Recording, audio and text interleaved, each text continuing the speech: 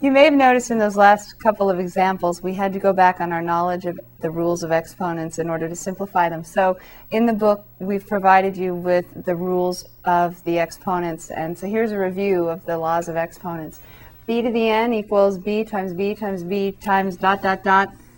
However many, whatever n is, that's how many b's you have multiplying together. It's just shorthand for repeated multiplication. The next one, what's b to the negative n then?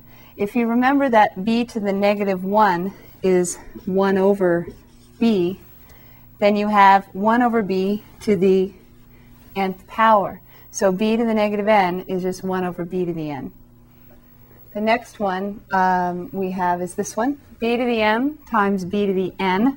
And this is mb's multiplied and nb's multiplied. And if you want to think about an easier example, b squared times b cubed, 1, 2, 3, 4, 5 b's. So you're counting the 2 b's and the 3 b's together make 5b. So we have 5 b's multiplied together, not 5b. Sorry about that. We have 5 b's multiplied together. So that's b to the 5th. Compared to 5b, that's just 5 times whatever b is. So it's b to the 5th because we have 5 factors of b. And so b to the m times b to the n, how do we get that? The key is to look at how we got b to the 5th. It's not just b to the 5th, it's b to the 2 plus 3 more. So adding the exponents. And so this is b to the m plus n. So b to the m times b to the n. If the bases match, then you rewrite that base and put it to the exponent, the sum of the exponents. The next one, slightly different, b to the m raised to the nth power. As an example, if you had b to the 3rd power and then you squared the whole thing, squared means times itself. So it's not the same as the last one. You don't have b to the 3rd times b squared. You have b to the 3rd times another b 3rd.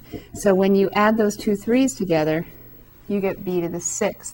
So that's how you can see the shortcut. If you have an exponent and you raise it to another power, to a higher power, you multiply the two exponents to get your final exponent, and then the base is just rewritten.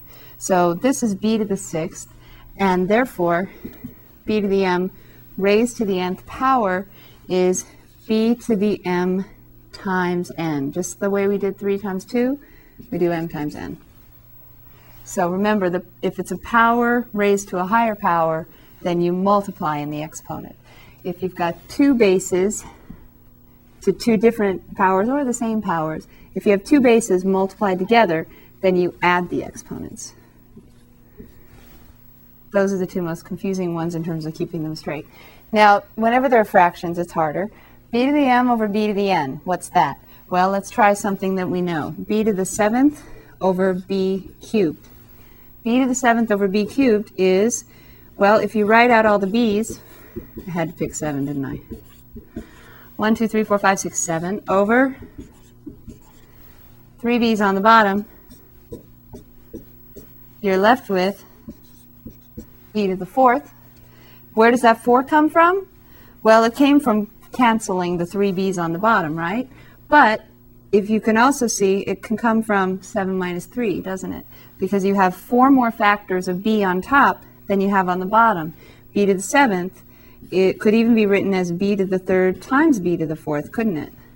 And then you have b to the 3rd times b to the 4th over b to the 3rd, so you just have b to the 4th. The shortcut, though, is to take the top exponent minus the bottom, b to the m minus n.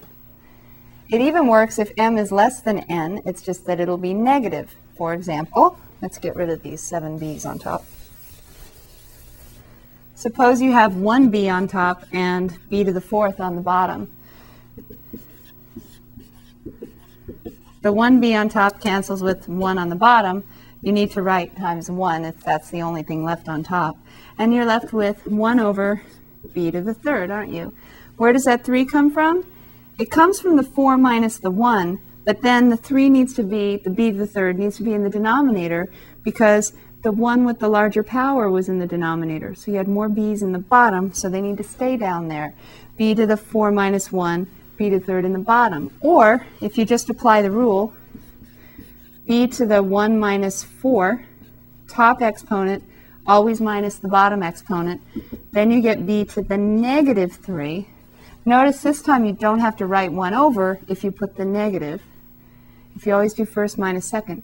Then the next step is 1 over b cubed. The same thing either way. So the shortcut is take the top exponent minus the bottom, but be consistent. If you decide to do it this other way, then don't automatically put a negative because you think it should go there.